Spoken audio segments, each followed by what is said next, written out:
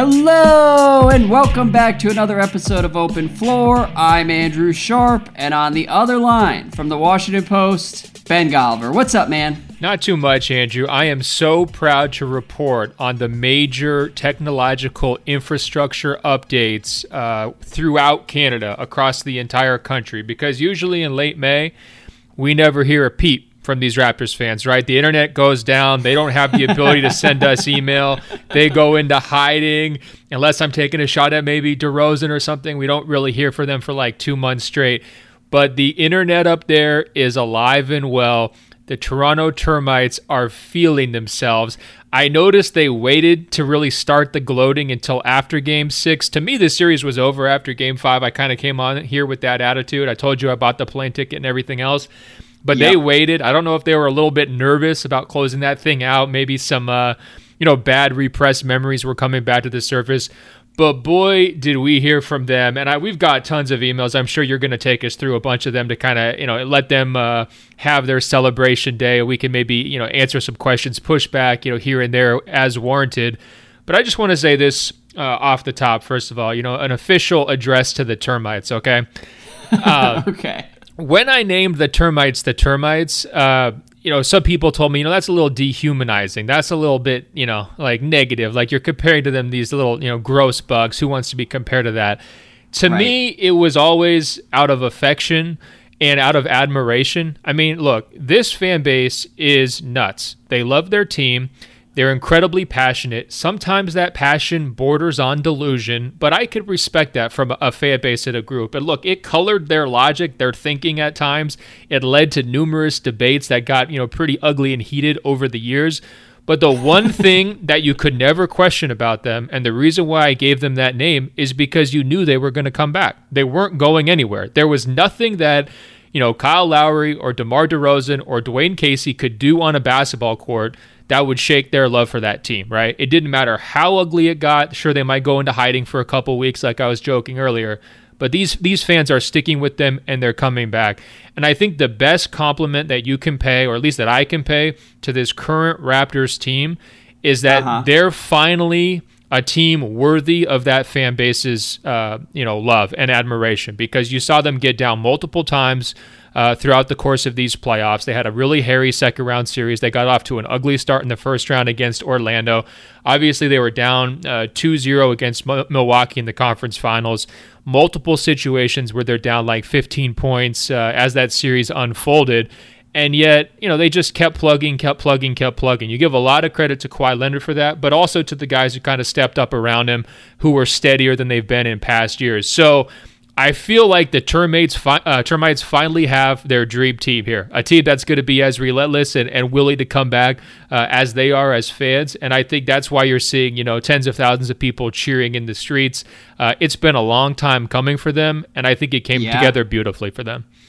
The scene up there after they closed out Game 6, it looked like the entire city was in the streets of Toronto. And I mean, I had been up there a couple times earlier in the playoffs. Like, they were covering several blocks at least. It just, I don't know, it looked like Times Square on New Year's Eve. Like, I can't believe how wild everybody went. It was very cool to watch. And it's hard not to be happy for Raptors fans, because they have been diehards like year in and year out, basically no matter what happens. And I will say, on behalf of the Open Floor podcast, I've really enjoyed interacting with Raptors fans over the years, because most of them have a good sense of humor despite the endless jokes that they've been forced to endure at our hands. Look, they've built up a thick skin, right? That's why they're termites. They keep coming back. Doesn't matter if there's Chernobyl or an atomic bomb. Like, the termites are going to be surviving that. And they basically did in the last 5 years. I mean, there's lots of people. We can go through the list. J.E. Skeets, Taz Mellis, Holly McKenzie, the guys who are, customizing our jerseys somehow as Toronto Raptors fans, Kevin Funk and friends, right? There's a lot of people who I definitely feel great for on an individual basis. So I think it's exciting. Now, this being said, did it rub you weird at all that they're celebrating like they won the title after winning the Eastern Conference Finals. I mean, that is the breakthrough game, right? That's the first time they're going to make the NBA Finals. A lot of people didn't see it coming, myself included, at least this year. They had to balance an awful lot along the way, like I mentioned, including, Kawhi's health, including, some of these guys just no-showing in certain games. They had to get, just gigantic contributions from, new father, Fred VanVleet, to get it done. But that looked like a title celebration, right? And I don't know, did that rub you at all when you were watching those scenes play out? Did it rub me at all? It did not, and I'll tell you why. Because at this point, I thought about it. I think that the Raptors are sort of playing with house money right now because of how crazy this whole year has been, because of how cool this particular playoff run has been. It is now into territory where I think no matter what happens, they are going to look back on this with all kinds of fond memories. And it's just this sort of magical 6 weeks that is going to be kind of treasured forever up there, regardless of, like, they could lose in 5 to the Warriors. And I think everyone up there would still look back and say, this was amazing. The entire city came together. Kawhi is a legend, whether he stays or not. And I don't know, maybe that's kind of a loser's mentality, but I look at it, if I were a Raptors fan, I would just be thrilled beyond belief right now. And I would kind of be Teflon headed into the finals. Yeah, and actually I think that's one of their biggest advantages in terms of the players is not only do they have home court advantage, but all the pressure's on, all the expectations on Golden State. It is absolutely like nobody believed in us. Let's go out there and shock the world. The betting market's open. Golden State's heavy favorites, even though they had a fairly easy Western Conference Finals. And they don't have Kevin Durant to open the series. So I think that sets up pretty nicely, from a mentality standpoint for Toronto. I do want to just make this point, though. As much as the fan base was celebrating, and it did just kind of make me think twice of like, oh my God, I don't think I've ever seen so many people so excited just to make the finals, right? I don't think has that ever happened in NBA history? I mean, I remember the stories as a kid of like Chicago going crazy when they won the titles and, the looting and all those kinds of things, but I can't remember anybody. Well, You know what it reminded me of? Did you ever see videos of Philadelphia after the Eagles won the Super Bowl a year and a half ago? Wait, what's the Super Bowl? Yeah, we don't acknowledge the NFL on this podcast, but when Philly won the Super Bowl, it really, like, the entire city, or the Cubs winning the World Series, like, that's the scale of, like, millions of people, just, like, large-scale euphoria. And, we never see that when a team makes the finals. So that's part of what made it so cool with Toronto. You could see how desperate these people were to just have a winner and have a reason to celebrate basketball. And just I was talking to some other people who are close to Canadian hoops. The growth of basketball culture in general over the last 10 years up there is pretty insane.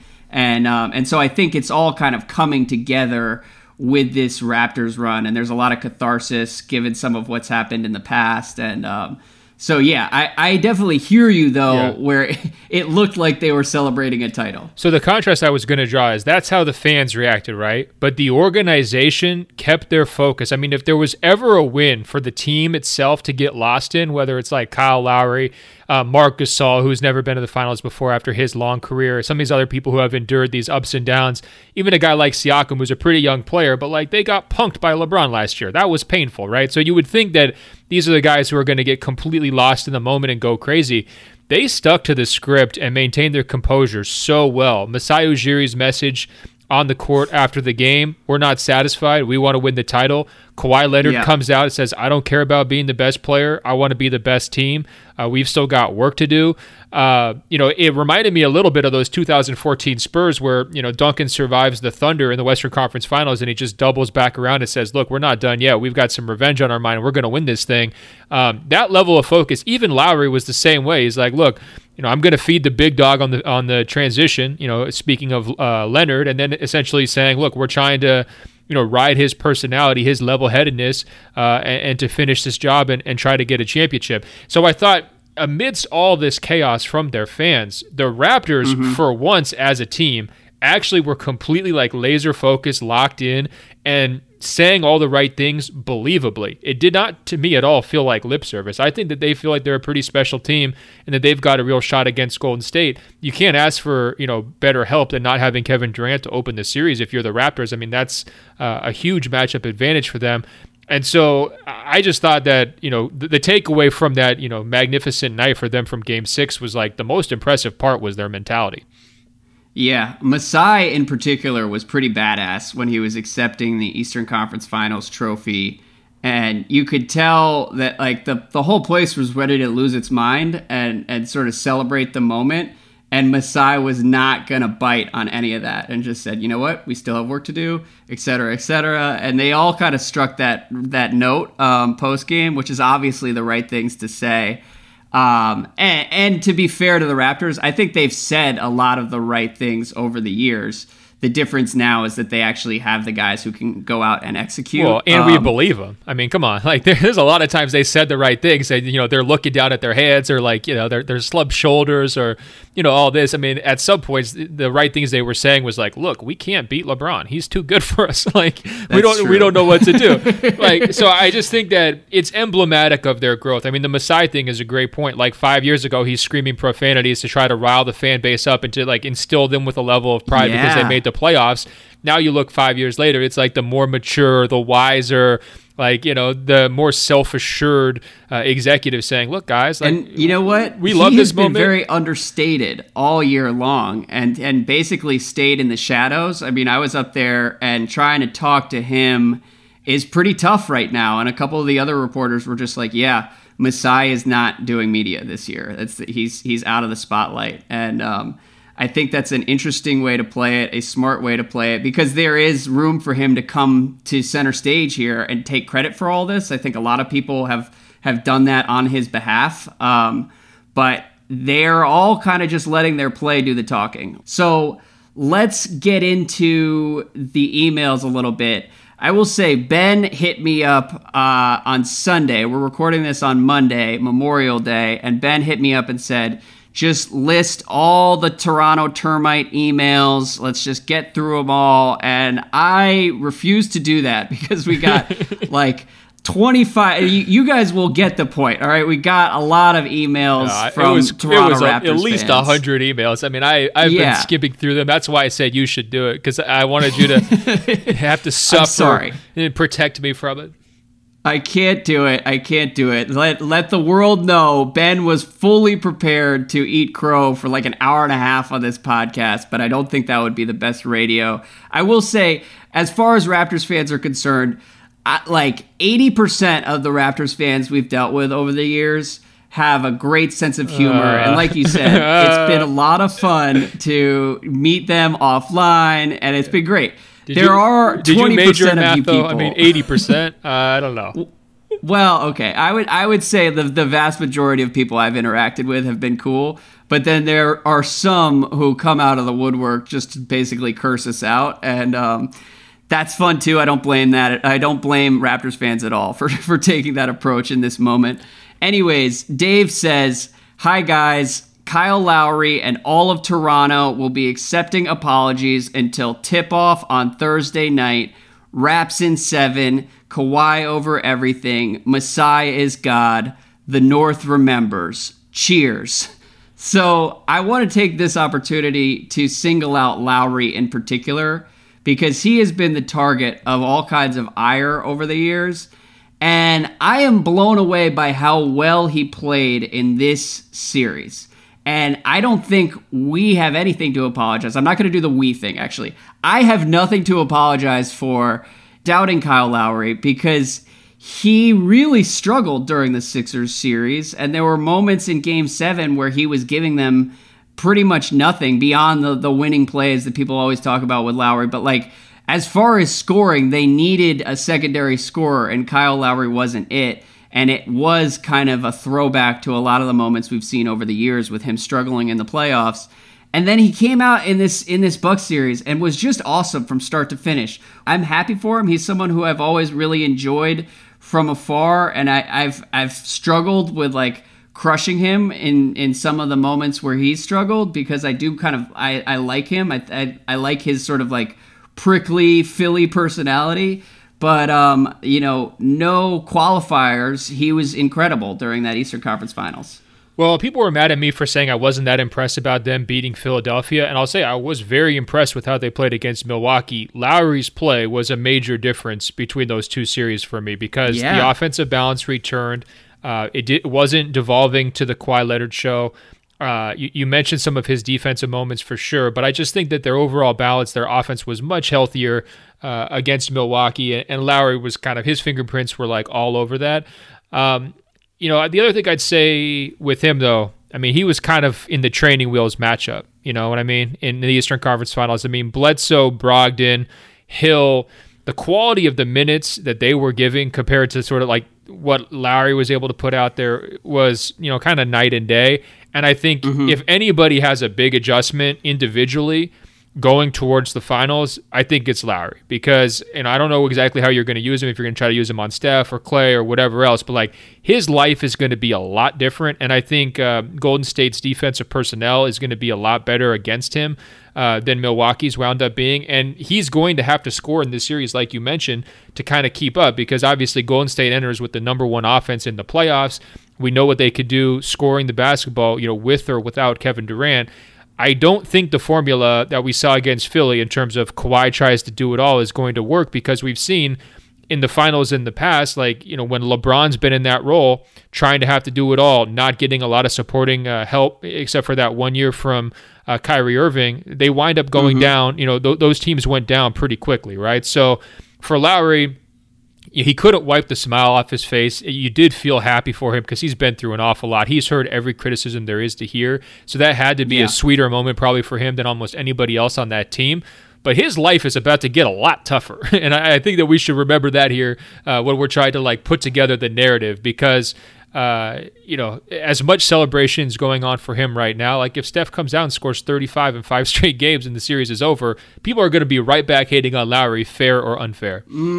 I don't know. I think at this point, he, again, is one of those Raptors who is a little bit bulletproof no matter what happens in these finals.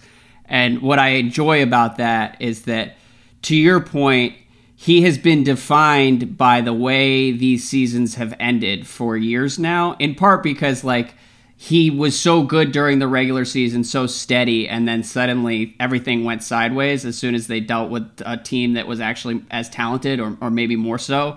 And that was hard for people to watch and hard for people to reconcile. But in general, when you look at the last 6 or 7 years in Toronto, Kyle Lowry has been an anchor for the most successful era this team has ever known, basically. And that, I think, is worth celebrating. And it's cool to see him break through and have 1 year that is going to be remembered regardless. So that is sort of generic praisey, but he deserves it. He's been awesome. Well, and again, he also got over himself a little bit too. I mean, at the start of the season, you can understand the hurt feelings with the DeRozan trade and all that. But they had to really, give Kawhi a wide berth on all fronts, whether it's his health, the touches, the role, how many shots he gets, late game, running everything through him. I mean, all of that stuff required some pretty serious sacrifices from Kyle Lowry. So I think it's a credit to his game that he was able to take a step back, especially from an offensive standpoint. And maybe that was always going to happen, at this stage of his career. But to strike a partnership with Kawhi in these playoffs that was probably better and more consistent, especially in that conference finals, than we had seen up until that point, and which I think we're right to question, throughout the season based on, Kawhi coming in and out of the lineup and how different they looked when he was out there on the court. So, I think it helps probably that he went through some of those things that you're talking about, that he matured. I wonder would a 26 or 27-year-old player in his situation who's, making all-star teams and all-NBA teams and really getting a lot of attention have been willing to make some of those sacrifices, or would have been, capable of getting over, kind of the mental hurdle of a team just totally changing direction so quickly with a brand new first-year head coach and everything that goes on with that. That was no easy situation for him to handle it. I'm not sure he always handled it perfectly, but he handled it well enough that they got here. Yeah, and right now he's in a good spot. Just being around him up in Toronto, he's in that veteran sweet spot where, like, you can tell he just doesn't care anymore about doing the media and whatnot, and so he'll answer what he wants to answer. He will shrug off questions he doesn't really care about, and I enjoy whenever any player gets to that point in his career. So good for Kyle Lowry. And let's do 2 more Raptors questions. Then let's turn to the Bucks, and then let's focus on the finals. We'll hit some offseason stuff at the very end. But this is from Toronto Termite. He's going to be the spokesman for everyone who angrily emailed us over the weekend. And I think, didn't he register the email or like change his name? Yes. So he's Toronto Termite. So he really is. Yes. This person is torontotermite@gmail.com. He checks in and says, I love your podcast, but you guys have been Raptors haters for far too long, and I better hear a whole lot of eating your words this Tuesday. And I'm not asking for generic praise either. I want some real accountability for your terrible cute story takes all year, and I want you to explain exactly what you got wrong. The Toronto Termites have chewed Giannis Inc. to the ground, and now it's time for you to eat your words. Apologize to Kyle. Apologize to Kawhi. Apologize to Drake. Raps in 7. Okay, so this is what I mean about keeping the same energy. We never hear from anybody after they lose, and so then they come out and then they're going to pound their chest. I get it. I will hold myself accountable for the main take that I had last summer, which was they had to trade DeMar DeRozan or they weren't going to get over the hump. I got 97% disapproval rating on that take from the Toronto fans last year. And what do you know? They trade DeMar DeRozan and they get over the hump. So congratulations. Still waiting for my thanks on that, Andrew. I don't know. That must have got completely lost in the mail. By the way, I don't think doubling down on the one thing you were right about is what the Termites are looking for here, but I admire it regardless. Fine. Look, we liked the trade when they made it, though, for them. We did. But we had some pretty open questions from the Kawhi side, and I think rightfully so. And I think if what he's looking for is an apology, here's what we could say about Kawhi. When the trade first happened, it wasn't clear that he wanted to be there, and because the reports were there saying maybe he didn't, you have a question mark of a guy in the last year of his contract. Is he going to buy in? Is he going to be 100% there? We just saw him quit on another team. What's that going to look like? Are they going to be able to handle the acclimation process?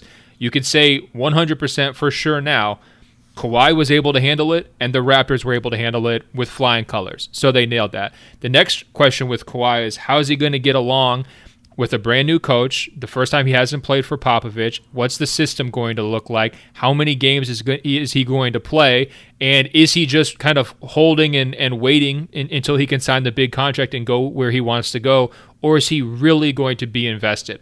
To me, that question was not answered until the Philly series when he really started putting them on his back and taking over, and then obviously answered in spades in the Eastern Conference Finals where he looks like he's playing through injury, doesn't look healthy, and yet again he's taking on the most important defensive responsibility against Giannis, and he's kind of playing the best basketball, not kind of, he's playing the best basketball of his career all around for 6 straight games, right? And maybe the last 5 or the last 4 were better than the first 2, but you get what I'm saying.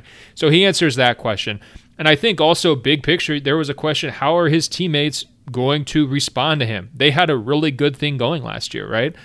It wasn't a great thing, but it was steady. It was productive. They had guys like DeRozan and Lowry who were very close friends, as everybody's documented.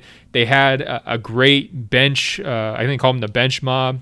So they had a structure of a team that could have kept going without making that trade. And Kawhi changed everything for them, and it wasn't clear that he was locked in for multiple years. That could have led to a lot of hard feelings, not only from Lowry, but from basically everybody else who either had to sacrifice or kind of put their career on hold to wait for, what's Kawhi's decision going to be, what's it going to look like when he's out there. To their credit, they just stepped up and played strong basketball without him all year, filling in the gaps when he wasn't on the court, and then they welcomed him back with open arms during the playoffs. So I think from that standpoint, every single one of those questions that we had about either Kawhi or the situation surrounding Kawhi, they basically answered. And so you got to give them credit for that. And I think we've been doing that, especially here over the last couple of weeks as it's really fully come together. There's no doubt that this is sort of their wildest dream. This is the best possible case scenario. They're living it right now with how these things could have played out. from the moment that trade took place last summer.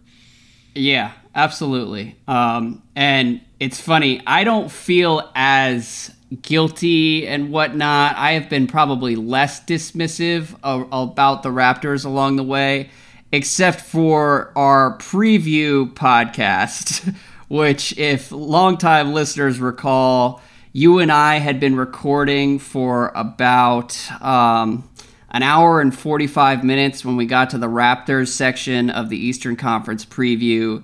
And I did say that every single player on the Raptors roster was overrated except for Fred VanVleet. And that's a take that I wanted back even a couple days afterwards. Although part of me still stands by it. I still think people talk about Kyle Lowry like he's better than he actually is. And as far as the cute story takes, over the last month and a half, I don't think anyone has called the Raptors a cute story, and me in particular. I've been on here talking about how great Kawhi is every single week. Part of what makes all of this so incredible, though, has been how rickety the Raptors have looked in some of the lower moments along the way, where you're just like, wow, this team has 5.5 players, and Marc Gasol looks kind of washed up. Serge Ibaka, you have no idea what you're getting from him on any given night. Danny Green just can't really make shots anymore. And Fred VanVleet kind of fell off a cliff for a little while there.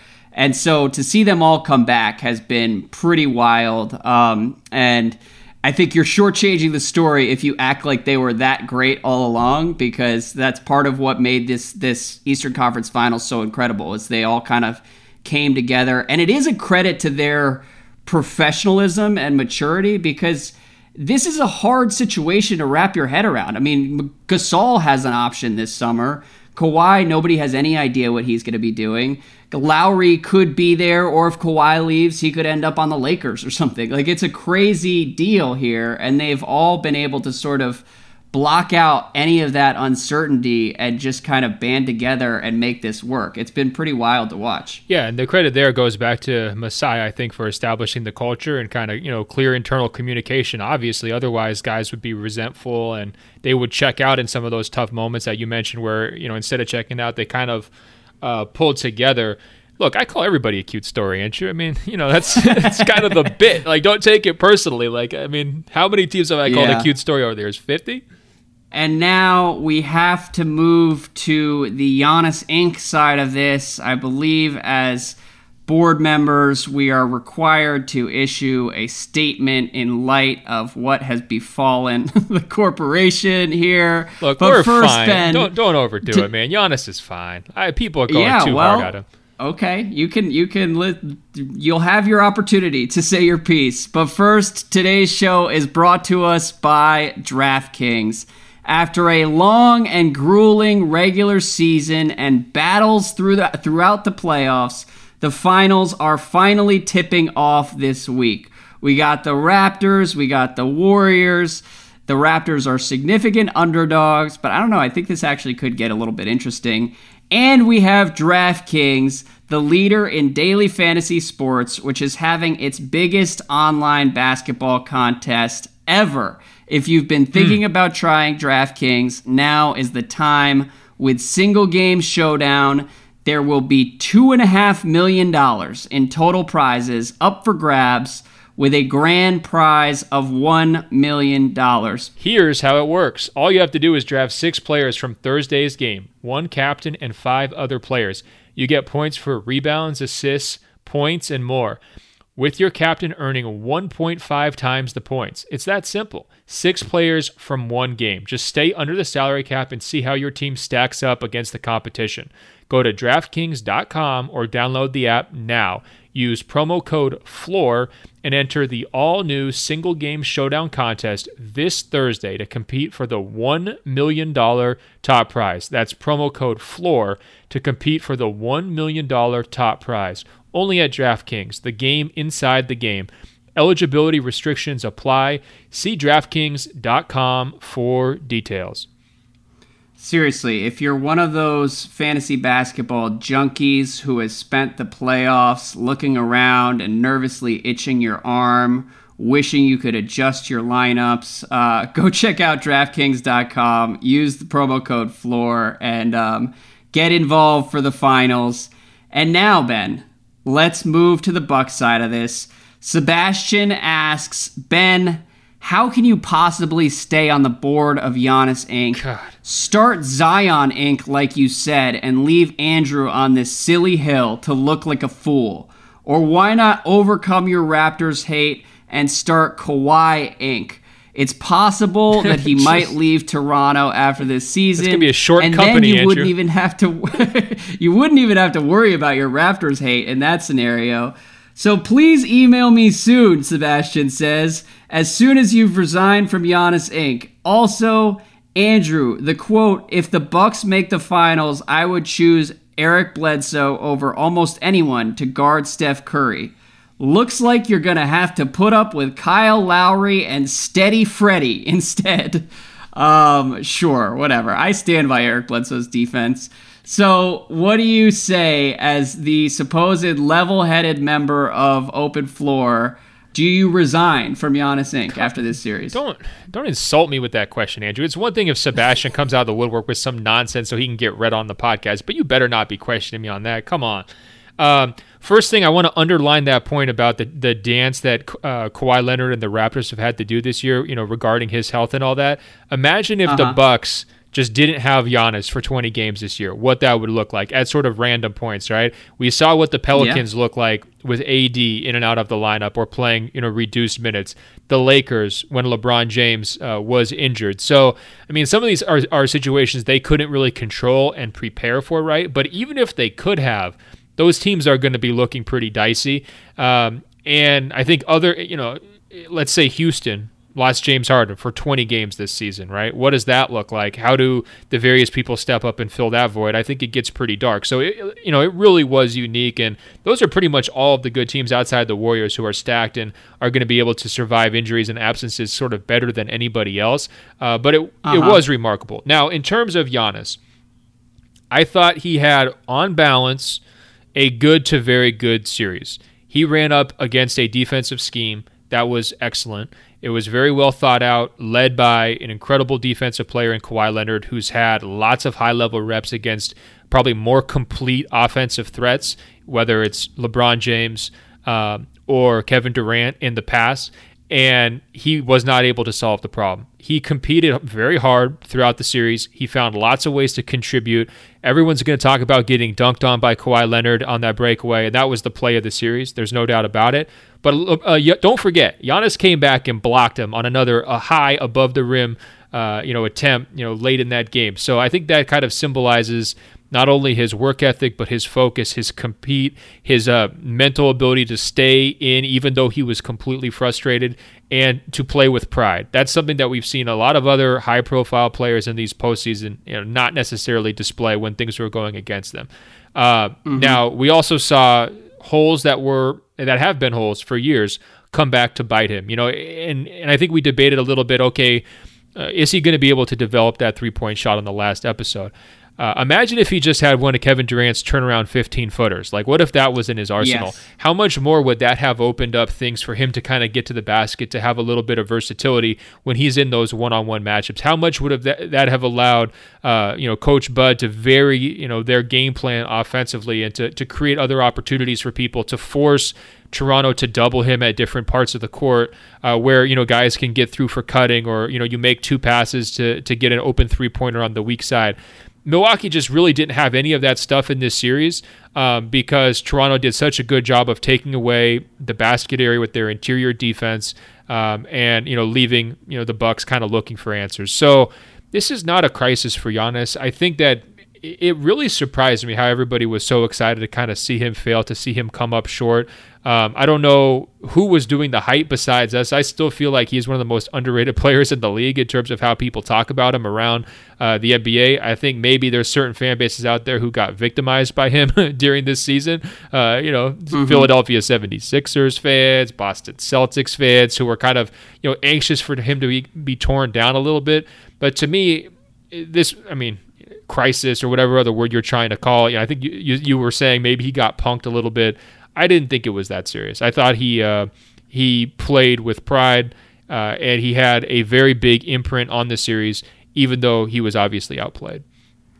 Yes, and I agree with most of what you said. That was certainly my takeaway watching him in Game 6 was, maybe we don't need this guy to shoot threes, because that's what's kind of frustrating watching Giannis right now is like he's either around the rim or he's carefully dribbling out to the three-point line and setting up for like a set shot from the wing. And I would love it if he could get a little bit more fluid in the mid-range and have a 15-foot jump shot to kind of unlock a little bit of freedom for him against some of these wall defenses that teams, I guess, are going to be playing for the rest of his career. I think that would go a long way.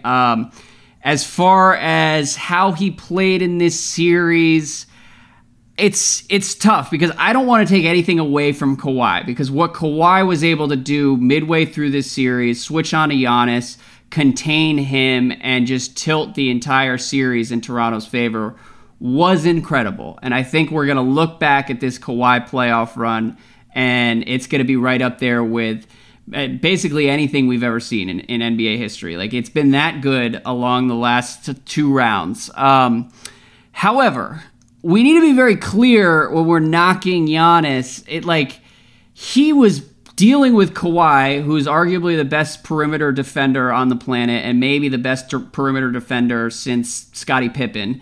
And then wherever he tried to go with the basketball, there was either Pascal Siakam or Serge Ibaka helping against him. And that's a tough situation to deal with, particularly when you can't really kick to anybody. So while the only thing I would disagree with you on is that he had a good series, not a good to very good series. He really struggled in some key moments, and I think it's okay to say that and say that down the stretch in Game 6, watching him in the paint, he didn't want to take a shot, and that was hard for me to watch as a longtime Giannis believer. He just kind of looked shaken up by the way this series unfolded. But this is a stepping stone. He's 24 years old, and this is something that we're going to look back on in a couple years when he is going to own the league. Because we got a lot of people being like, oh, I thought Giannis was the future, this and that. Giannis is still the future. He is going to get better, and one of the reasons you and I have believed in him all along is because he has gotten incrementally better each year. He's motivated and locked in a way that a lot of young players, like maybe a Ben Simmons, have not been. And I have faith in him. That said, this series was a bit of a setback, and coming into it, I sort of thought that he had already arrived, and it turns out, he's a year or two away. So, here's the case for him having a very good series. He averaged 23 points, 14 rebounds, 6 assists, a steal, and 3 blocks against the Toronto Raptors in that series. So, we're grading Giannis on a curve because he's probably going to win the MVP, because the expectations are so high, and because it became this head-to-head showdown against Kawhi, and Kawhi won it. Yeah. Giannis was really, really good. And he impacts games in lots of different ways. And in the most obvious ways where he's struggling is the offensive stuff when the ball's in his hands and he's running out of ideas. I think people tend to focus on that. Looking past everything else he's doing on the court. I think that the narrative would have been different if some of his shooters had showed up at key points of that series, for sure. I'm not going to necessarily throw them under the bus, but I do think, the fact that they didn't really consistently hit their three-point shots like they did, midway through that series against Boston, or as they did during the regular season, definitely made his life more difficult, and it brought the criticism on him harder because right. He's their best player, and so everyone's always going to kind of turn to him for answers. Well, and the other thing that I would add is that he was really effective and important for Milwaukee on defense. And the game in Game 6 turned in the 3 minutes he spent on the bench at the start of the fourth quarter, where the Raptors had just enough room to breathe and were able to tie things up. And then sort of it all shifted from there. Kawhi was on the bench as well, but I'm not sure they would have gotten those looks had Giannis been in the game. And that's an example of him being dominant even when he's not scoring, and he was that player the entire time.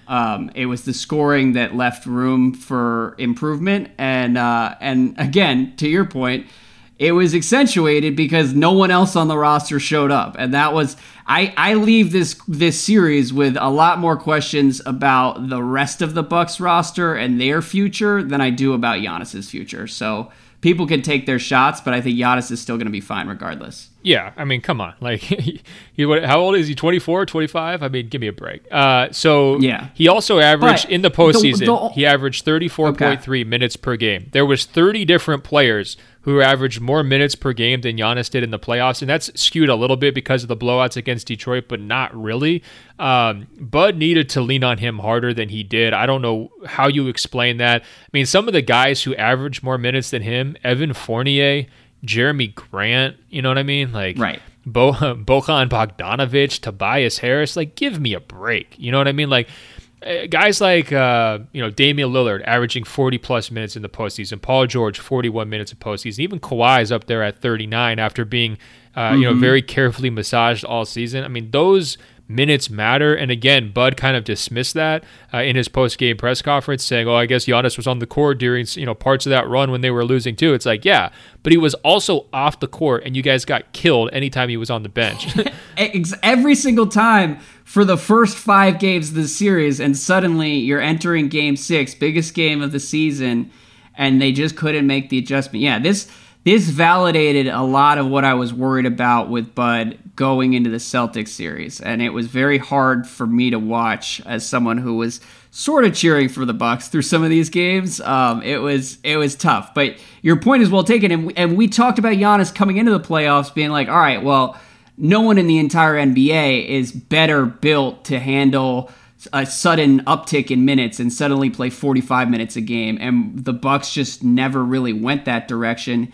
Even as the rest of the rotation was crumbling, and they're leaning on like Ersan Ilyasova and Nikola Mirotic, whose game fell off a cliff. Like, it was a head scratcher situation. Well, I just don't really know what happened late in those games. I mean, Giannis was getting outlasted. That was part of it too. Like, the physical specimen that he's been the whole season, like, he was getting tired. He was showing signs of fatigue. So I kind of understood where Bud was coming from, and I definitely thought he would have more endurance and more just kind of late game closing ability than he was able to show, in that series. But again, it's kind of one of those questions of like, how much should you take off the throttle? Like, if he had played heavier minutes more often, whether it's earlier in the playoffs or at times during the regular season, would he have been more prepared for those minutes? I'm not sure we're ever going to know.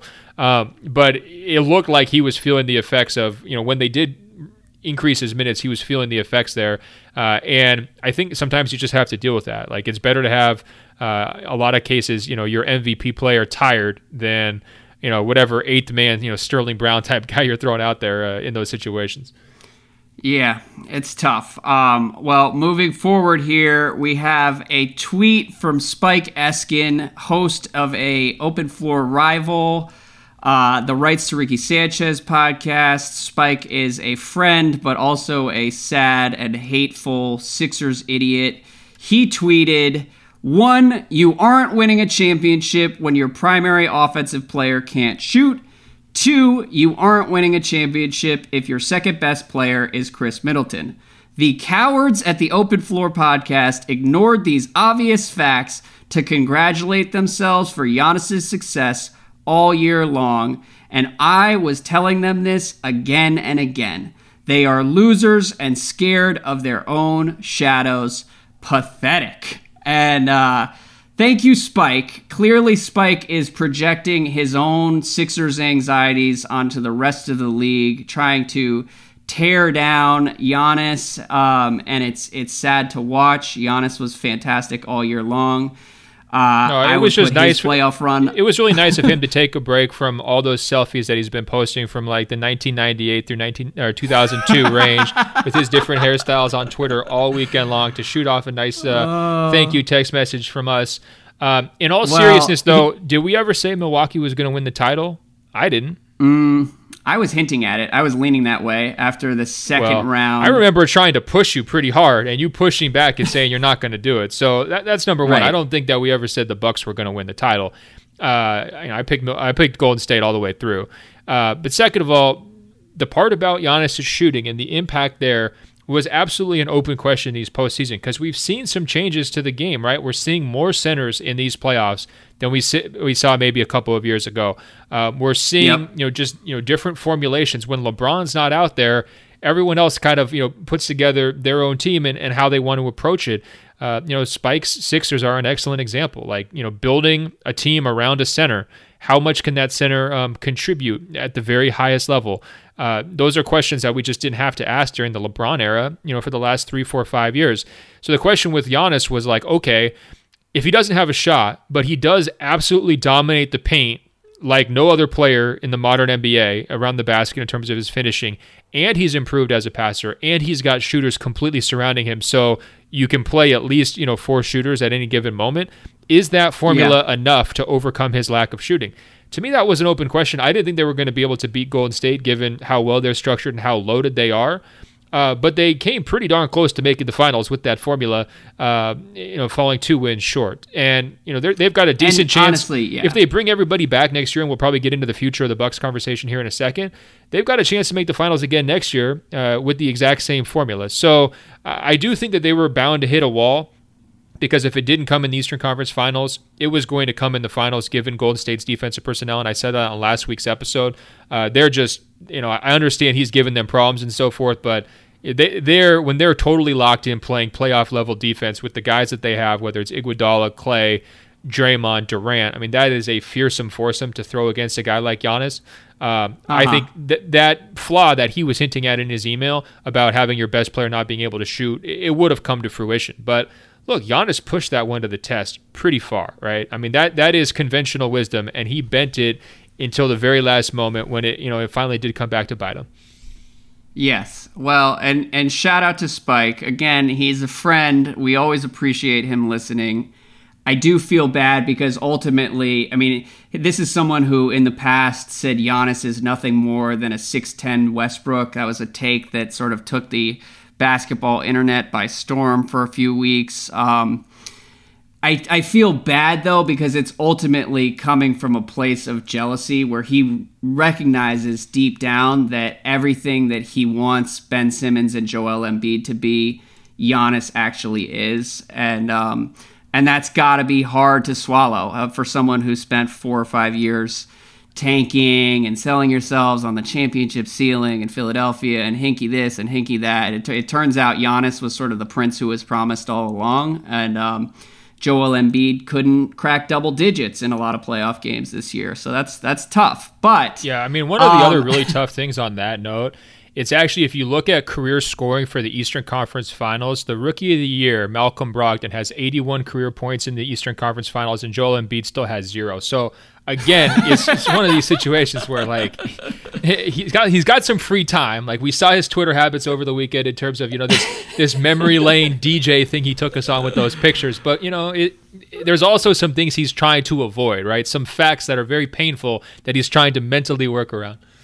Yes, well, like any good takesman, he's choosing his facts carefully. We respect it. The one point I do want to make, and then I want to talk about Khris Middleton in a second here, but as far as the Giannis thing, I do want to be very clear that I'm not one of those people who's out here saying like, oh, don't attack Giannis. This wasn't about Giannis. Like anyone who's making this about Giannis is clearly going after the lowest possible hanging fruit. Like Giannis had some real failures in this series, and I've seen some people act like anyone who's criticizing coming out of the Eastern Conference Finals is being ridiculous or unfair. And the fact is, like, he should have been better.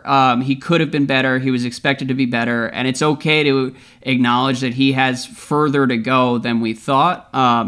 But there's also a line where you don't suddenly start second-guessing his entire future. I think he still has one of the brightest futures, if not the brightest future, of any superstar in the league right now. It's one of those things where, like, the nuance is easily lost if you're just reading people talk about this on Twitter, because a lot of people are either, like, hating too hard or creating these straw men where they're like, oh, like, this is completely ridiculous. Let's not even talk about what Giannis struggled with in this series because he's still great. And so there's middle ground there. That's all I would say. Yeah, for sure. And I think, it's his first conference finals trip. So that's the context I'm operating in, right? If he's in the same place 3 years from now where he's running into these walls, they still haven't found a solution. The shooters around him have just kind of like come and gone. You have the next wave of Mirotiches and the next wave of Brogdons have been, are in there on, low cost deals, and they're trying the same formula and it's just not working. I think that then the sort of fundamental attacks that people are, bringing about against Giannis's style of play, his game, whatever else will be more fair at that point than they are right now. I just think that part of the story is still a little bit yet to be written. I think the biggest criticism you could say, though, is, and I've mentioned before that they were in a cocoon as a team, right? They were pretty protected. Like, they never really faced a lot of scrutiny. They weren't, dealing with anything tough from the local media there at any point all season. They were on this joyride all year long. Even 2 games into that Eastern Conference Finals, they were really feeling themselves, right? I think that they got a little bit ahead of themselves. They kept trying to say after the fact, we didn't expect it to be easy. The way they played and the way they kind of carried themselves, it did feel to me like they thought it was going to be easy, or they expected to just kind of get through Toronto, no questions asked, right? Because when they were kind of getting hit, or when they would get these big leads, rather than tightening up and holding that 18-4 lead and just taking care of business, they let Toronto back in the game repeatedly. And I think you could say maybe it's a coaching failure, it's a player's mentality failure. It could be at some points along the way just a lack of talent in some spots where they maybe needed better players than they had. But I think you include Giannis in that criticism, right? Like, I think he's a great leader. I think he's set up a situation in Milwaukee where everybody feels valued, where they're getting the most out of their players, at all possible times. But when they actually did feel some real pressure, once they really actually did get pushed by a team that was more experienced and had some answers for them, they did not respond well. And that goes, for Giannis included. And I think that's really the takeaway and the learning experience from this game is they're better than losing 4 games straight to Toronto in this series. That's not how it should have gone down. They should have been able to force a Game 7 at bare minimum. They should have looked a little bit better, especially in Games 5 and 6 than they did. They should have held their leads when they had the opportunity, and they didn't. And they kind of went out with their tail between their legs a little bit. And I think that they were stunned. Their head was spinning. They just weren't ready for the magnitude of the moment. And that is something that Giannis has to own. And I think that's also the kind of thing is once you've been through that once, you're ready the second time. I agree. And I would also say that's something that Bud has to own, because going down in 4 games after being up 2-0 speaks to the coaching staff a little bit as well, and their failure to adjust or really do anything as kind of the building was on fire, particularly in Game 6. It's just like, that was pretty frustrating to watch. One other thing that was frustrating to watch, Frieder says, I'm a little annoyed by the overall Bucks narrative because to me, there's one variable that has not been discussed nearly enough, Khris Middleton. Where is captain accountability on this one? If Middleton steps up, that whole the wall thing becomes a lot less effective. Speaking of which, Kawhi and half the other Raptors were on Giannis all the time, so there's really not much excuse for Middleton to not take advantage of that defense. So, I'm counting on you guys to have an honest discussion about what happened to Middleton in this series. The Bucks kind of have to pay him either way, but don't you feel a lot less confident in him now than you did before the playoffs? I know I do, Frieder says. What do you think? Official statement from Middleton Industries.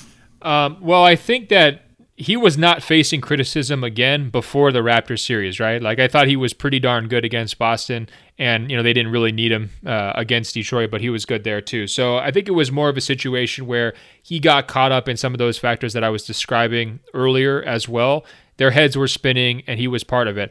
I also think, though, that Toronto's defense was so successful because Bledsoe and some of these other, shooters who just, basically just disappeared. They were just cheating off those guys relentlessly, right? Like, I still think that they were playing defense pretty honestly against Middleton throughout that series. He was one of the other guys they didn't want to, just sell out from. And they were clearly concerned about him. He's, clearly their number 2, priority when they're trying to scheme for Milwaukee's offense. And I think that pretty much stayed even as they continued to send a lot of help towards Giannis. So, to me, he is one of many scapegoats here. But I also think that there's a reason why he never really had that huge breakthrough scoring game, except for the one meaningless game he had in Game 5 where he scored all these points, but it really didn't matter because they were still holding more tightly to him than they did to say Lopez or Brogdon or Bledsoe or any of these other guys, right? So I think that's part of it. Toronto's defense in general was excellent in that postseason series. It was the biggest question I had entering that series. Were they going to be able to cover everybody? And they succeeded in doing so. But he had some no-show nights, and there's no way around it. I think he's been, kind of cast into that number 2 or number 3 type role. Is he a tweener in that spot in terms of if you're looking at the hierarchy of a team? To me, they could still have made the finals with him as the number 2 guy had he played a little bit better and had Giannis had more success just because they're in the Eastern Conference Finals.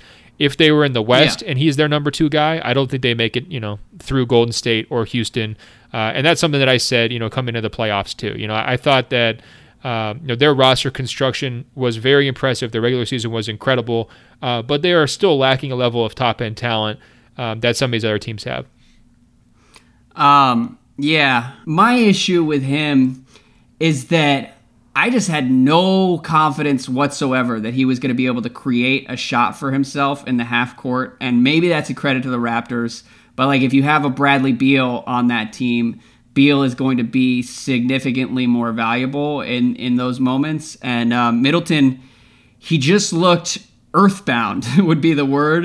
He's 27 going on 35 in some of these games. And that's not terribly encouraging. He's a great shooter. He's an ideal fit in theory next to Giannis, but the Bucks would have been much better off if they had somebody who could actually create offense in some of these moments. And it's a little bit frustrating that he just no-showed a lot of these games. And it doesn't necessarily damn their future, but it does kind of change the way I think about them, because I became a Middleton believer as well over the course of the season.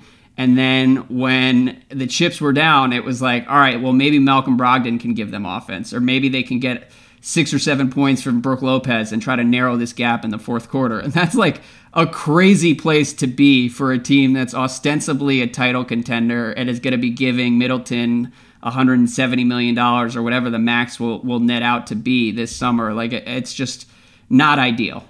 So you would pay him? I think you have to pay him strictly because the alternative for Milwaukee is to lose him and not have the flexibility to add anyone who's nearly as talented. But it's just one of those situations where the financial landscape leaves this team in a really frustrating spot. Yeah, I think he did a pretty good, not great, but, good, a passable job guarding Kawhi, throughout this series too. And that's a huge ask. And clearly it was an even bigger ask than we expected coming into the series based on how Kawhi played, especially late in those games. I definitely think that influenced his ability to contribute offensively. I thought he was good in the first 2 rounds of the playoffs, like I said. If they're more tested, more experienced, and they want to run this, basically this entire team back next season, I would be on board with that if I was their front office. I think that would be my strategy. It would get really expensive. That's the tricky part. And so I think, Mirotic and Hill are the guys I would guess are probably going under this scenario, right? And they're probably going to bring, in an ideal world, they would bring Lopez, Middleton, and Brogdon all back, right? Yeah, do you think they could do that? Actually, hold on. We got this question from Ross, who says, whoa.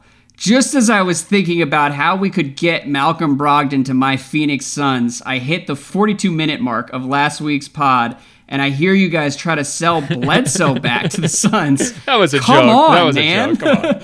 I know Malcolm is a restricted free agent, and the Bucks would be crazy to let him go, but he'd be a perfect fit on the Suns. Here's what I worry about for the Bucks this summer. Is there will probably be 10 teams out there who are ready to sell themselves on Malcolm Brogdon as a perfect fit. And I could see him getting $80 million from somebody who's just all right, well, this guy does exactly what we need. He's a perfect, he can guard, he can space the floor next to scorer X. So he kind of would be perfect in Phoenix. He'd be perfect in Atlanta next to Trae Young. And I just worry that the Bucks are kind of will find themselves priced out of the market, if that makes sense. Yeah, I mean, I think their mentality has to be the Cleveland Cavaliers mentality when LeBron first got back there, right? It's like whatever the star wants, the star gets. Anybody who can help the star, we have to bend over backwards to keep Giannis happy. I mean, I think that they're officially on the clock. There's no question about it. Giannis is going to want to win more than he did this year.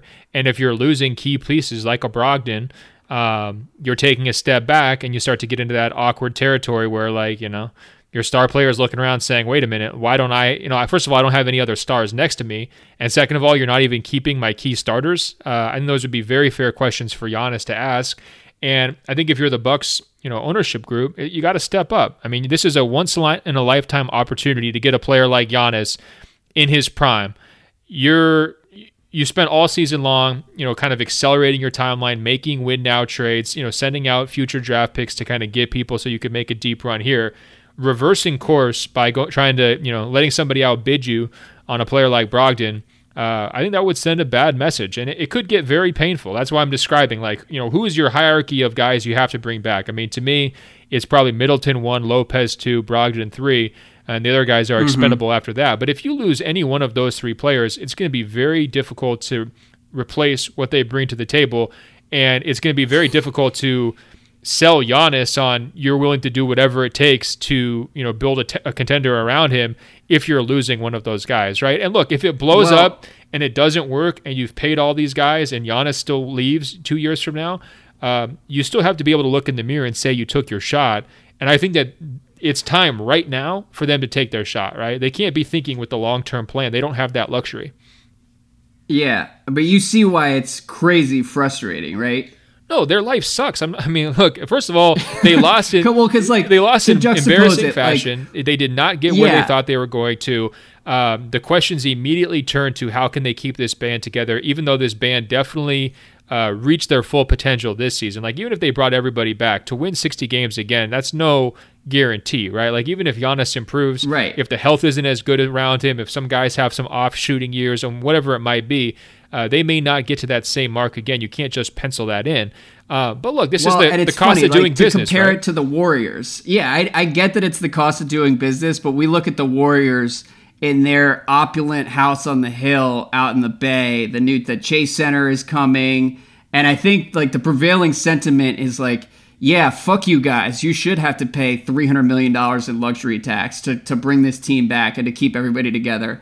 But the Bucks, not to sympathize with any billionaires out there, I do kind of understand why it would be frustrating to basically be making all the same choices as the Warriors, except you have to say, all right, well, yeah, we're going to spend $100 million in luxury tax payments to keep Malcolm Brogdon, Brook Lopez, and Khris Middleton. It's not exactly keeping a Hall of Fame nucleus intact, and they should do it, I agree, but I don't blame them for sweating a little bit, as they stare down that reality. Yeah, I think that the comparison that they need to be concerned with is not against the 2018 Warriors, it's against the 2022 Bucks if they don't have Giannis, right? Like you would love to be able to kill to be in a position where you have to spend a lot of money around a guy as good as him. We saw what Cleveland, did, right? As soon as they lost LeBron, it was like, we have to go start immediately trying to recruit LeBron back because we can't win. All these market factors are working against each other. We're not going to be able to lure free agents. If you miss on one draft pick, well, you've wasted, 2 straight years. I mean, the Milwaukee Bucks know a lot of pain and lots of different ways to lose basketball games here over the last 15 or 20 years. And so, yes, it sucks, but you better do it because if you don't, I don't want to be in that meeting, on July 21st, calling Giannis into the building and saying, well, look, we lost 3 guys who you really liked. But look, we got some minimum contract guys who are going to be great. Let me tell you about Sterling Brown. Yeah, I hear you. That makes sense. All right, and we will keep it moving. But first, Ben, a quick word from our sponsors at Mattress Firm. Hey guys, what's up? This is Ben Golliver with Sports Illustrated's Open Floor podcast. Keeping a healthy lifestyle should be easy, right? You eat veggies, drink green smoothies, exercise to get your heart rate up, and do yoga to bring your heart rate down. Woo. Well, maybe not so easy, but there is something that helps improve everything, and you can do it with your eyes closed. It's sleep. Sleep Number knows what it takes to sleep your best. The Sleep Number 360 Smart Bed lets you choose your ideal firmness, comfort, and support on each side, your Sleep Number setting. It's the perfect solution for couples.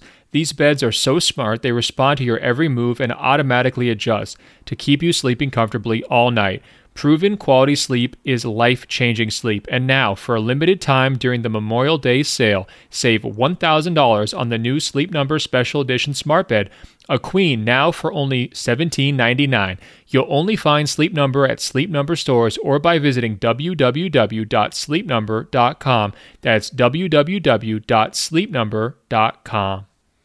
Let's talk about the finals specifically, and I want to jump in with this question from Lewis, who hit us on April 24th this year, saying, let's do a thought experiment. Say Kawhi and the Termites win the finals this year, and Kawhi still bolts. Is there any precedent for a superstar showing up, winning the title, and leaving all in the same season? How would he be remembered in Toronto? Would the championship with Kawhi mean less? And we actually answered that, I believe, like a month and a half ago. It's now a lot more real, and I'm wondering what your read is on this situation. I think watching the reaction to even making the finals leaves me with the idea that like there's no way a championship with Kawhi will mean less, whether he leaves or not. The city is going to remember this run forever. But how would Kawhi be remembered, and could you see him actually leaving? I could definitely see him leaving. The championship would mean the world to them. I don't think that they care even if he leaves. It's like he would be royalty. Like honestly, if you gave them the choice, we lose this year's title, but we get to keep Kawhi, or we win this title but lose Kawhi, don't you think the Raptors fans would take the title, no questions asked? I mean, I was thinking about it this morning. I think that if he does want to leave, winning the title might even make it easier for him to leave, where he says, look, I showed up here, my job is done, I will remember this year forever, but I want to go live at home in Southern California. I believe a lot of people would probably understand that, whereas if they lose, it is leaving a team that's right there on the cusp and will contend for the next 4 or 5 years if he stays. Yeah, I don't know if they would, though. I mean, some of those guys are getting pretty old, and I think that's where the question comes in is like, well, yeah, that's fair. How long is that title window? What's he really leaving? And I mean, first of all, I don't think he's going to care. If he leaves, it's not going to be some like 5-page newspaper ad to, thank the Toronto fans. Come on. I'm like, he's just walking out the door. The one point that gets lost pretty often when we talk about Kawhi free agency is that all of these guys currently in Toronto come off the books in, I believe, 2020, maybe 2021. But like they're gonna, whether Kawhi stays or leaves, the Raptors are going to have a chance to remake the entire team in a year or two, which is potentially a selling point if Kawhi or if Masai wants to make that case. And I can think of a certain superstar player who's going to be a free agent that summer who we just spent 30 minutes talking about. But on this question, the title would mean a lot. There's no question about it. I can't think of a precedent where this kind of a mercenary comes through, wins and bounces. It would be pretty wild. I kind of think the Raptors fans have had their eyes wide open with Kawhi all season long. So I'm not sure that they would be blindsided whatsoever if he left. And I also think that Toronto, whether it's the city, the organization, their front office and everything else, have made the best possible case to keep Kawhi, right? So I'm not even sure there would be hard feelings if he left, because it's like, look, man, like we did everything we possibly could do. You can't say they left anything out there on the table, right? So I think it would actually be a divorce where if it was to come to happen, where everybody is just kind of cool with it. It's like amicable, right? But so let's talk about this finals, because you were dancing around your prediction earlier. And I think last week I was sort of on Warriors in 5 before Toronto was able to, finish the deal. The way they played collectively down the stretch of that series really impressed me. I think that Golden State's had a lot of success in the finals, basically, being able to unlock LeBron as that one-man player and sort of just making him do everything, making his life as difficult as possible, and the supporting cast all kind of crumbles to pieces around LeBron, and then they win these series pretty handily. I'm not sure I see that happening in this series. Like, I think that whether it's Lowry and some of these other guys who we've mentioned, they found, pretty nice roles here supporting Kawhi. The balance has been there. Obviously, the career high assists from Kawhi with 9 that one game was huge and kind of a testament to their balance that I've appreciated. So I guess I'm now kind of on the most boring pick, which is Warriors in 6. But I think a lot of that is influenced by the Durant factor. And that's assuming that he's going to miss the first 2 games. I think if Durant was on the court, all the matchups would look a lot different. I think Golden State's confidence would just be through the moon, and I would be more inclined to pick Warriors in 5 in that scenario. Yeah, but I don't know. Where are you at? Through the moon versus through the roof. I like that. The ceiling is the roof. Over the moon, whatever. Who even knows at this point? It's been a long playoff run for both of us. Where I'm at, Ben, is I'm not ready to make an official pick, total cop out. You know what? Here's the official pick. Warriors in 7. What I worry about with the Warriors is that they played a team in Portland that made them look slightly better than they actually are without Durant, because the guards in Portland had no answers for what Steph wanted to do, what Clay could do. And then Draymond is incredible, but putting him up against Zach Collins and Enes Kanter is a great way to make him look like one of the 10 best players of all time. And I think that he's going to have a more interesting struggle dealing with whether it's Siakam, whether it's Gasol, whether it's Kawhi. He will be challenged and tested in interesting ways as well. And so I think that the Warriors are better. I would love to see Steph get this title. I think there's a lot on the line for him in this series. Ethan Strauss had a great piece in The Athletic the other day where he talked about, if Steph ends up coming through here, this is going to change the way we talk about him all time. And so for that reason, I'm rooting for the Warriors probably, because I just have enjoyed watching Steph over the last 10 years. That said, I think that the Raptors have the tools to make this difficult. And so while I understand why a lot of people are out there looking at what the Raptors just did and said, man, I hope you guys enjoy this because you're about to get destroyed in the finals, I have a feeling it's going to be a little bit more interesting than that. Yeah, I think that's a little bit of lazy thinking, especially given the way that they persevered and right. And with Kawhi playing a really versatile team. Yeah, it is. And with Kawhi playing at the top of his game, I think to sell them out and to say, oh yeah, they're just going to get steamrolled, I think that's unfair. So the thing I would say is neither one of these conference finals really set the table that well for either one of these teams in the finals. As you mentioned with Portland, they're not only weak defensively in those guard spots, but their 3-4 offensively just gave them nothing, right? And so Toronto's going to be getting more from those spots, even if Siakam, is up and down or Ibaka is up and down. Those guys are going to be producing more than Portland's front court players, in those spots where Golden State likes to trap and leave those guys free. They're going to be able to do better than Portland's forwards did, no question about it. And I also think on the other side, though, with Milwaukee's offense being so inside out, so reliant upon Giannis going to the basket, and Toronto's interior defense being such a key, turning point in that last series, that entire story gets flipped when you're playing Golden State because they do everything outside in, right? And it's all around the perimeter. It's all ball movement, player movement, high screen and rolls.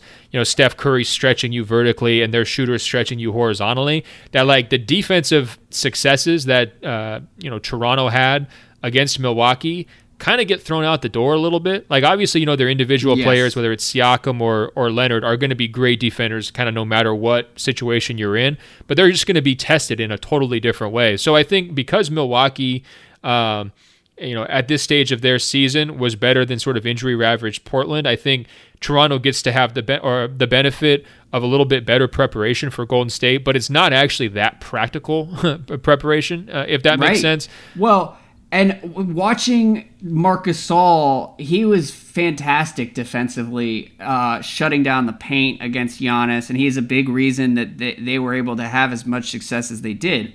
But as I think about this Warriors series, I'm imagining Gasol 25 feet from the hoop doing his own stumps on skates routine, and I don't know how that's going to work out for him, and I don't know how many minutes he's going to be able to play if the Warriors really seek him out and go after him. And then at that point, the Raptors have to look at guys like Norman Powell and Fred VanVleet and hope that they get the good versions of those players. And that's sort of its own crapshoot. So there are questions for Toronto to answer. For sure. And I also think if you're trying to beat Golden State, like being able to pick on Looney, like a player like Harden was able to, or Chris Paul was able to at certain times during that second round series, and try to force them out of that lineup as much as you can. That's key. And I'm not sure Toronto is going to be able to spread Golden State's defense out to the same degree, right? I think that they're probably going to be playing a little bit more tightly. I mean, ultimately, this whole series comes down to Toronto's offense, the supporting pieces. How much help does Kawhi get? And I also think, the other X factor would be Toronto's transition defense, because I thought it was really at times not good and got them into some really big holes against Milwaukee that they were able to dig out of.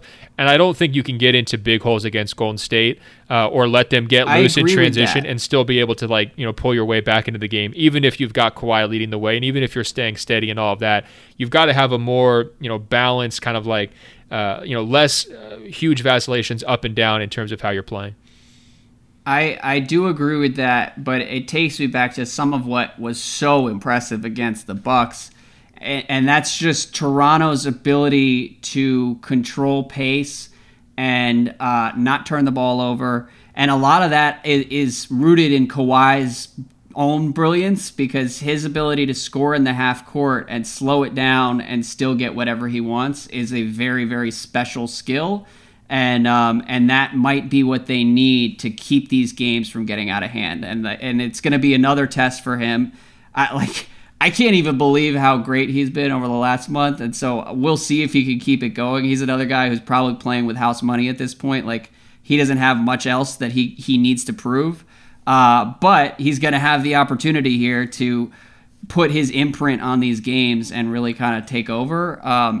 Some of it will come down to, are these games going to revolve around Kawhi, or are they going to revolve around Steph? And that's like a really simplistic way to look at it. But if they're controlling pace and slowing things down and getting the Warriors into a grind, that's going to really favor Kawhi. And then alternatively, if you're going to have these guys going up and down the floor, ball flying all over the floor, Warriors out in transition, Steph is probably going to go off for 35 or 40, and the Raptors are screwed. Yeah, so you mentioned the legacy stuff for Steph. I think the legacy implications here for Kawhi are actually huge. And I understand the house money idea there, the underdogs. But, if they win, if Kawhi leads them to the victory, I think his reputation entirely changes. Because remember, his title that he had in San Antonio, he was, the third or the fourth option. I mean, he averaged 12 points a game during that regular season. I think his usage rate was 18 in the playoffs that year.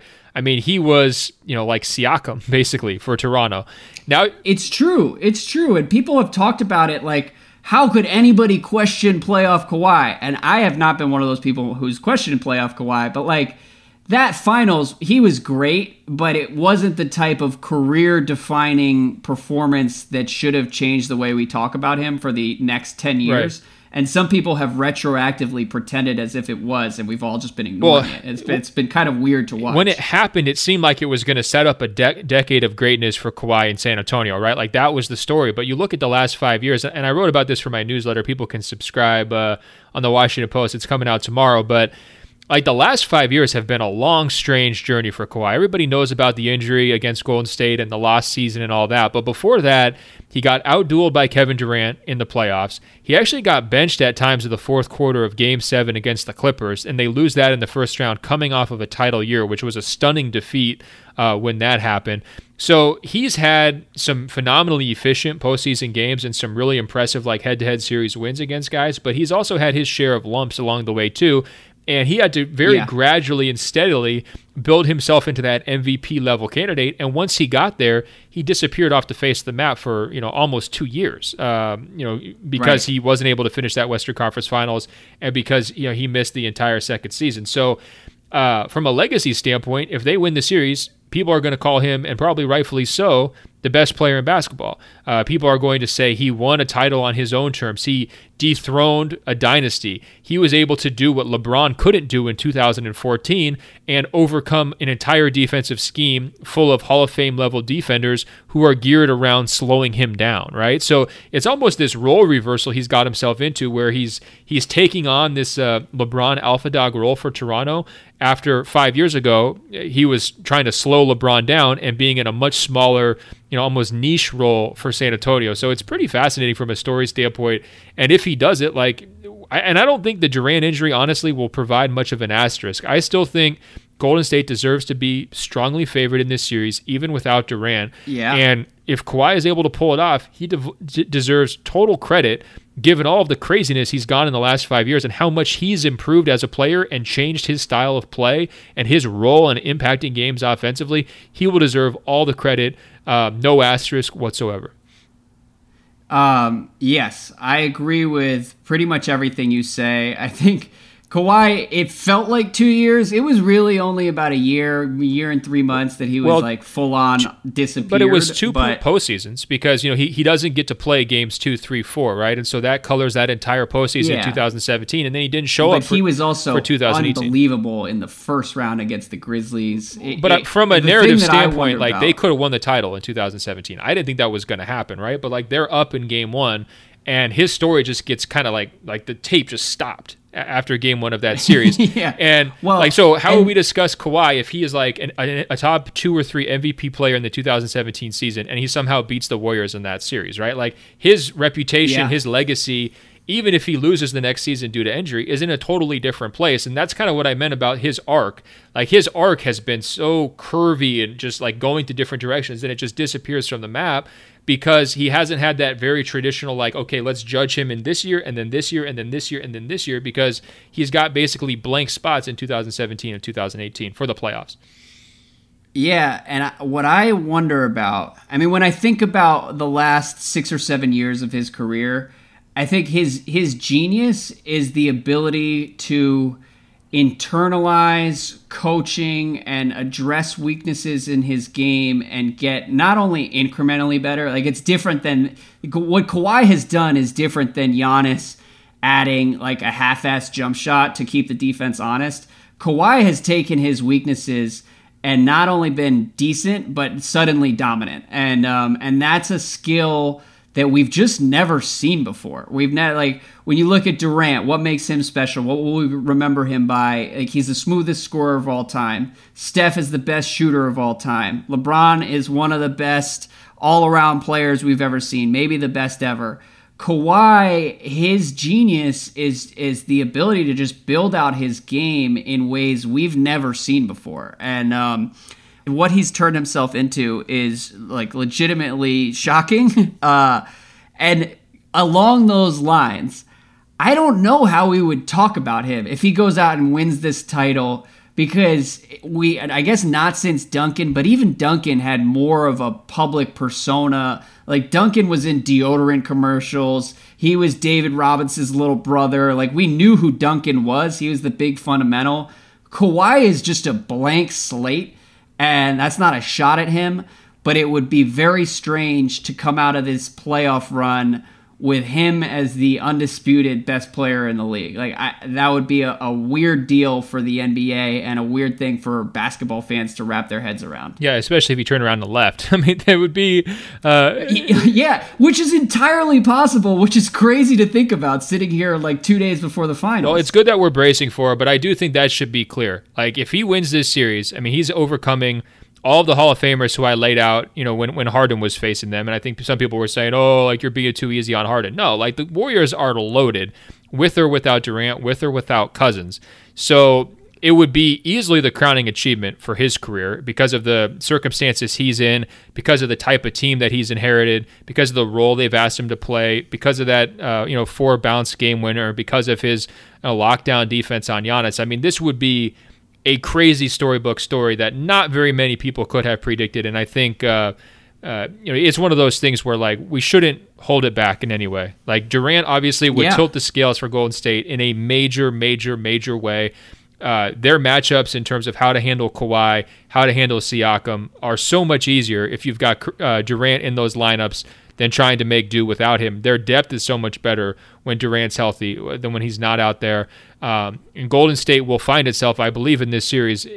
I'm not sure if it's going to be immediately from game one, but at certain points of this series, there's no question in my mind they're going to be thinking, man, we wish we had Durant out there, or how quickly can we get this guy back? But that should not detract from Kawhi in any way. I mean, this would be a crazy crowning achievement, just like LeBron, beating Golden State, in 2016 before Durant got there, is viewed as his crowning achievement. I think it should be sort of on that same level from a historical standpoint. That's how good Golden State's been, and that's how impressive they've been in this postseason. I don't know if I would put it quite that high.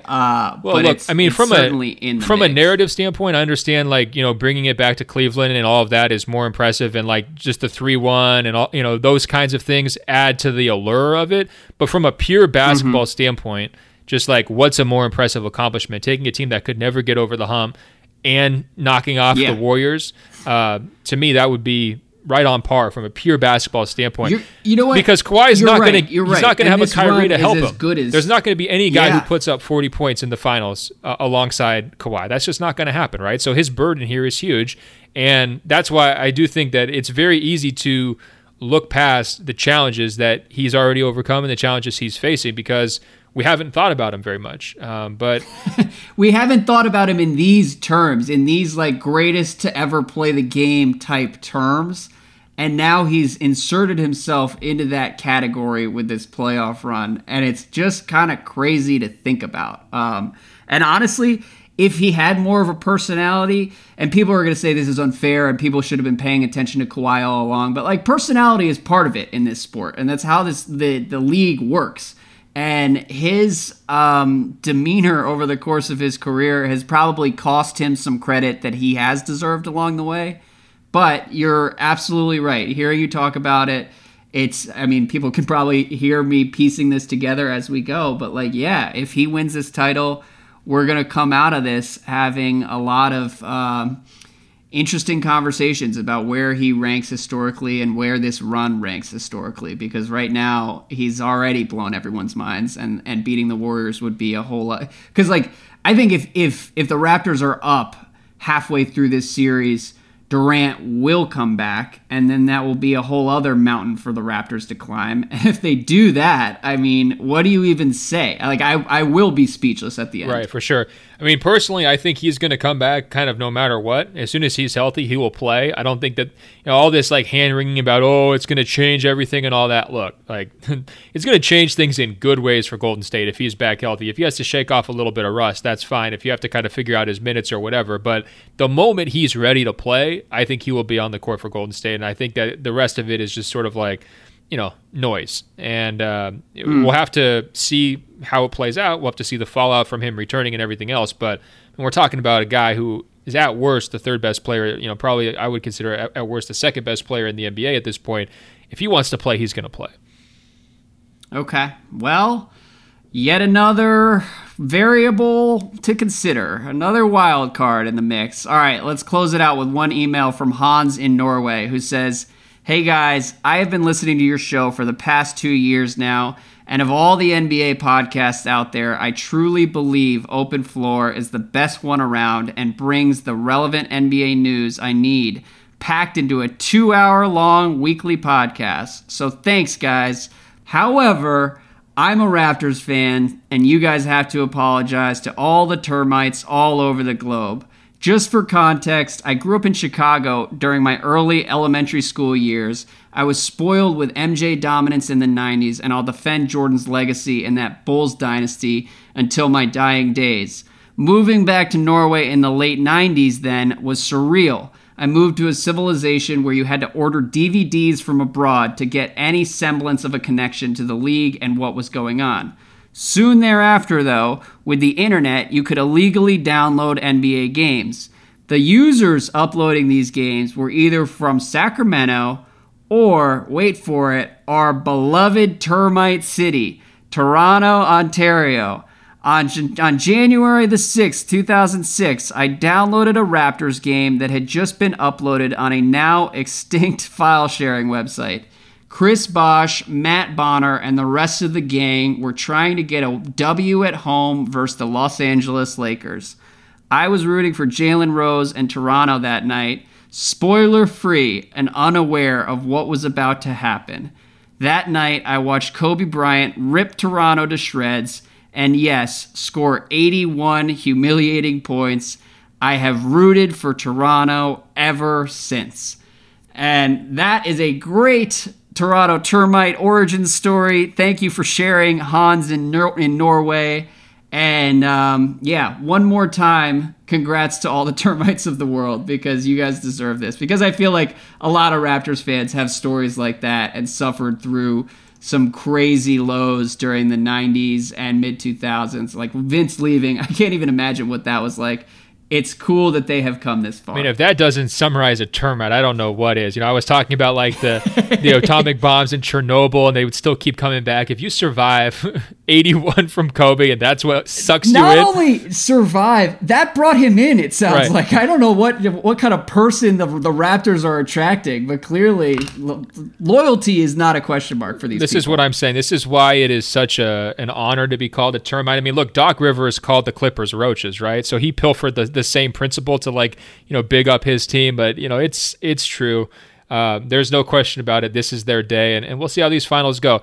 And Andrew, on that note, we encourage everyone to keep the great emails coming. openfloormail@gmail.com, openfloormail@gmail.com. It's also that time of year. New people are tuning into the NBA, so help us capture their attention by going to our Apple Podcast page, search for Open Floor.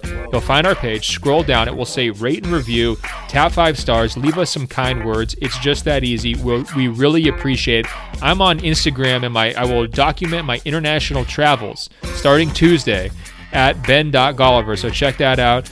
Andrew, we're also on the world famous radio.com/openfloor. I look forward to seeing you in Toronto later this week for the launch of the 2019 NBA Finals. It's such an exciting time to be alive. Until later this week, I will talk to you. All right, man. Can't wait. Safe travels. See you soon. Finals. Let's do it. I'll talk to you soon.